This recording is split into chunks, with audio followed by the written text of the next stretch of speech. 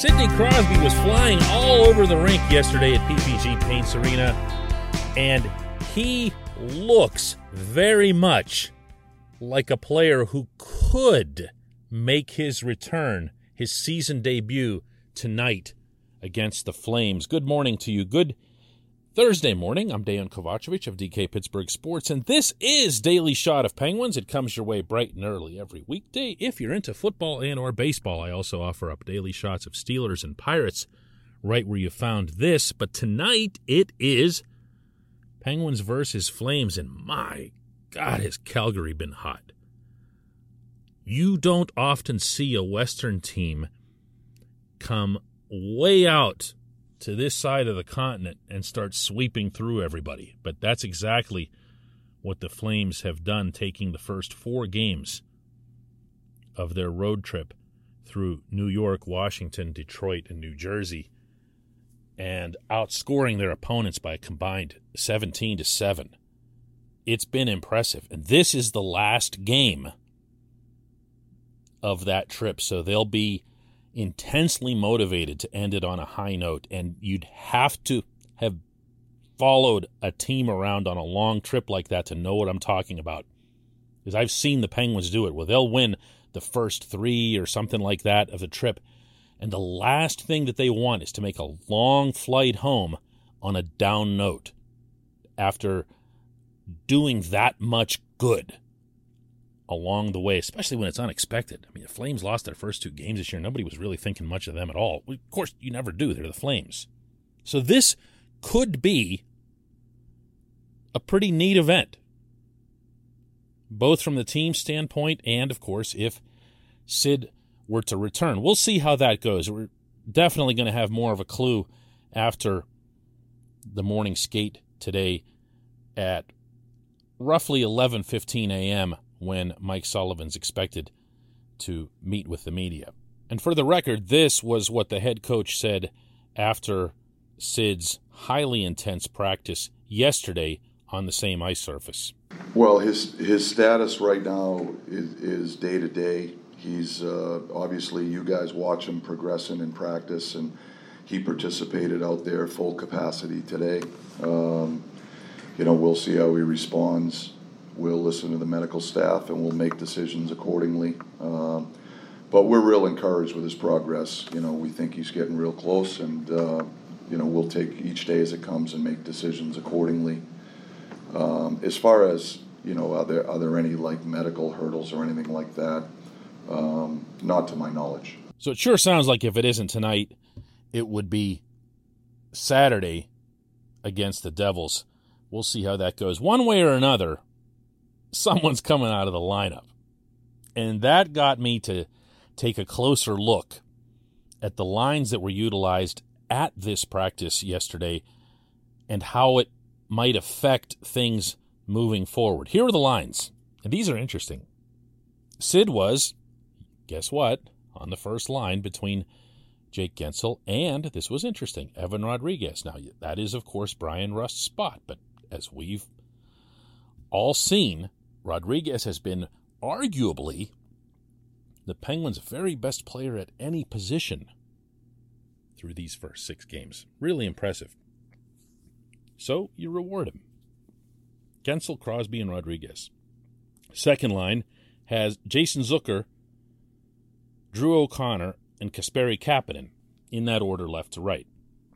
O'Connor at center is something... It's short-termy, and I'm okay with it in that context, but that kid needs to be allowed to go banging on the walls, and he's going to have a much better chance of doing that on the wings. Anything that anybody can do to get Kapanen his first goal and to get him going a little bit would be good. But I don't want to fall off track here. Zach Aston-Reese, Teddy Bluger, and Brock McGinn are staying together, and the fourth line is Dominic Simone, Brian Boyle, and Sam Lafferty. I thought Lafferty was terrific the other night against Tampa, and apparently I'm not alone, because the forward who was rotating through that fourth line and thus would appear to be the next healthy scratch was Danton Heinen. Heinen had a goal in each of the first 3 games and has kind of fallen off. He hasn't been terrible, but he has I saw this in the preseason, too. He has these lapses where he just looks like he's barely there. You don't even know that he played. I'm not sure what that's all about. He hasn't been here long enough for me to figure that out. But here's where this gets fun. Think who all is going to come out when all of these forwards are healthy. This portion of Daily Shot of Penguins is brought to you by Fubo TV. The monthly cost of cable is over $200. Fubo TV is $65 a month to watch all the same channels, including AT&T Sportsnet Pittsburgh. And right now, Fubo TV is offering our listeners of this show a 7-day free trial and 15% off your first month. Just for listening to this. Just go to FuboTV.com/DK to take advantage of this. Who all would come out when Rust and Evgeny Malkin and Jeff Carter and, of course, Sid all come back? That's 4 forwards on top of this group that I just listed for you, which already had an extra guy in Heinen. Who are you taking out of there? Well, start with who you aren't taking out of there. It's pretty safe to say that Sid and Jake and Rust would be your first line. It's also somewhat safe to say, I would think, that Malkin would be between Kapanen and Zucker, but then is it really? See, this is where right off the bat I start cringing a little bit, because I'm watching Drew O'Connor. You're watching Drew O'Connor.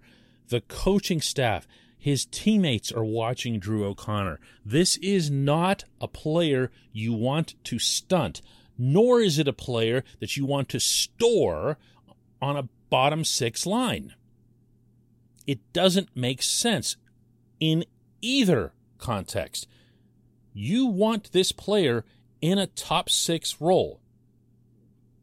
And to my mind, if that means knocking literally any of the 4 default mode top 6 wingers out, I'm happy to do that. I'm happy to do that. Because O'Connor offers several things that those guys don't, that the Penguins really, really, really need. You know, being big, being fast, being young, all that other stuff.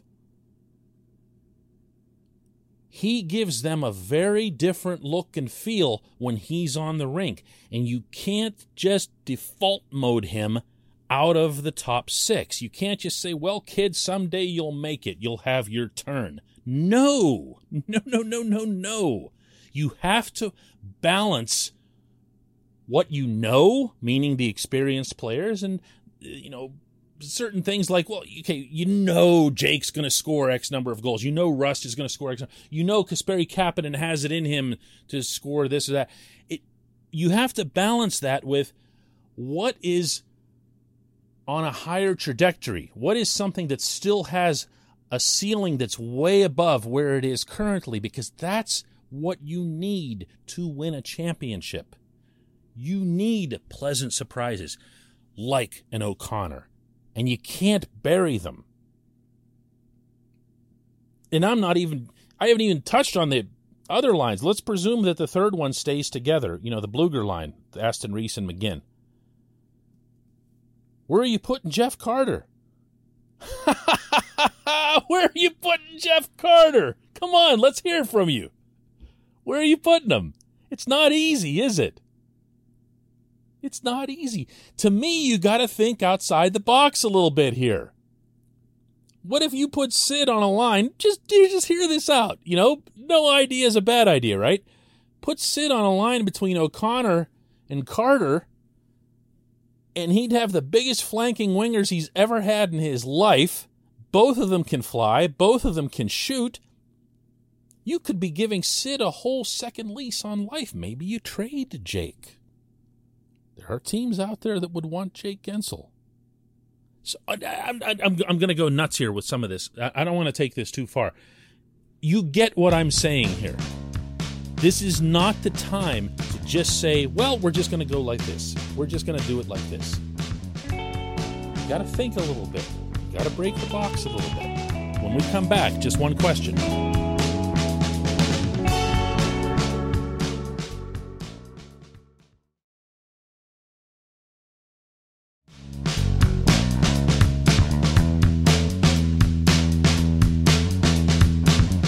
Welcome back. It's time for Just One Question, and that's always brought to you on this program by the good people at the Greater Pittsburgh Community Food Bank, where they're committed to providing food for all of our neighbors in need, and they in turn need your help.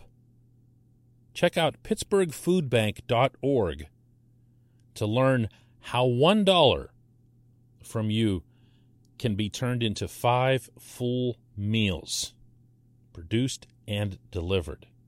$1 equals 5 meals. pittsburghfoodbank.org. Tony Tiemann has today's J1Q. Tony says, okay, DK, is Kapanen ever going to wake up? He has some good moments, but my gosh, sometimes he's invisible. You know, Tony, he has to wake up in the sense that he is a scorer.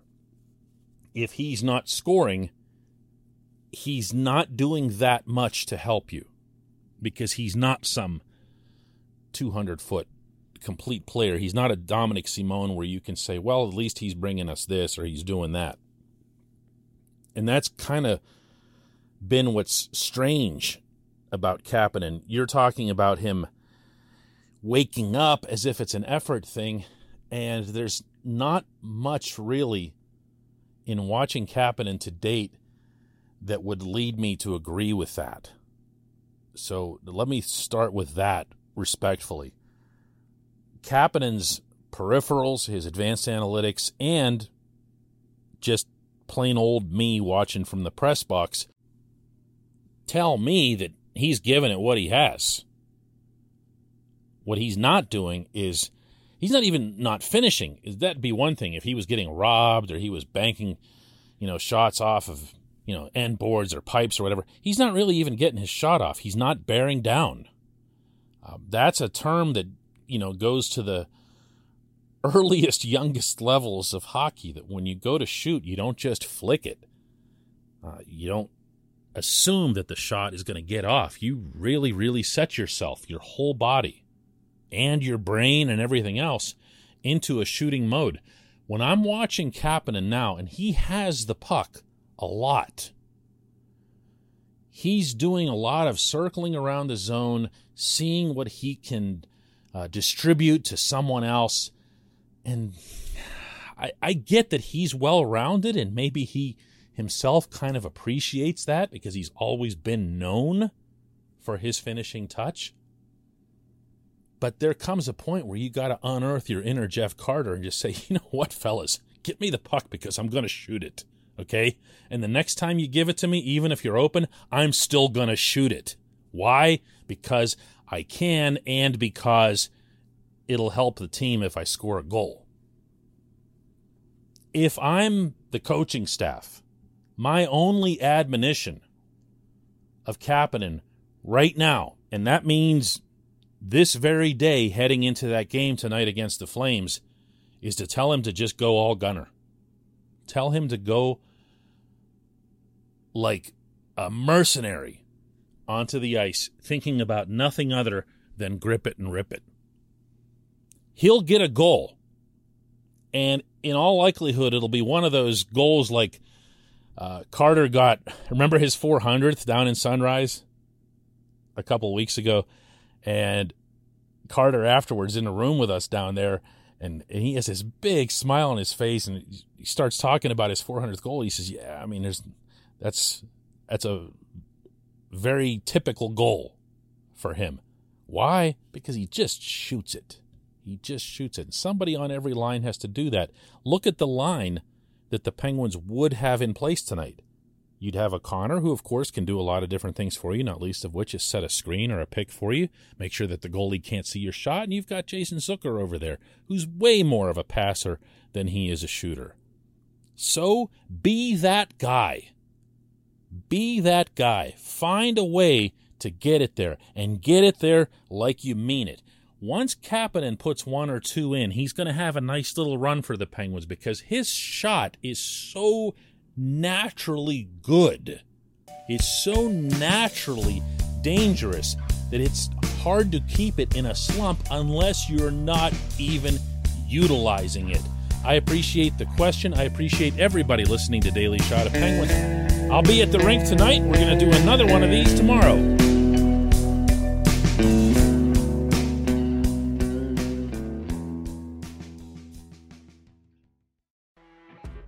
You know when you're listening to a true crime story that has an unbelievable plot twist that makes you stop in your tracks? That's what our podcast, People Are the Worst, brings you with each episode. I'm Rachel. And I'm Rebecca. We're identical twins who love true crime cases that make you say, didn't see that coming, and we hate the people responsible for them. Listen to People Are the Worst now on Apple, Spotify, or wherever you get your podcasts.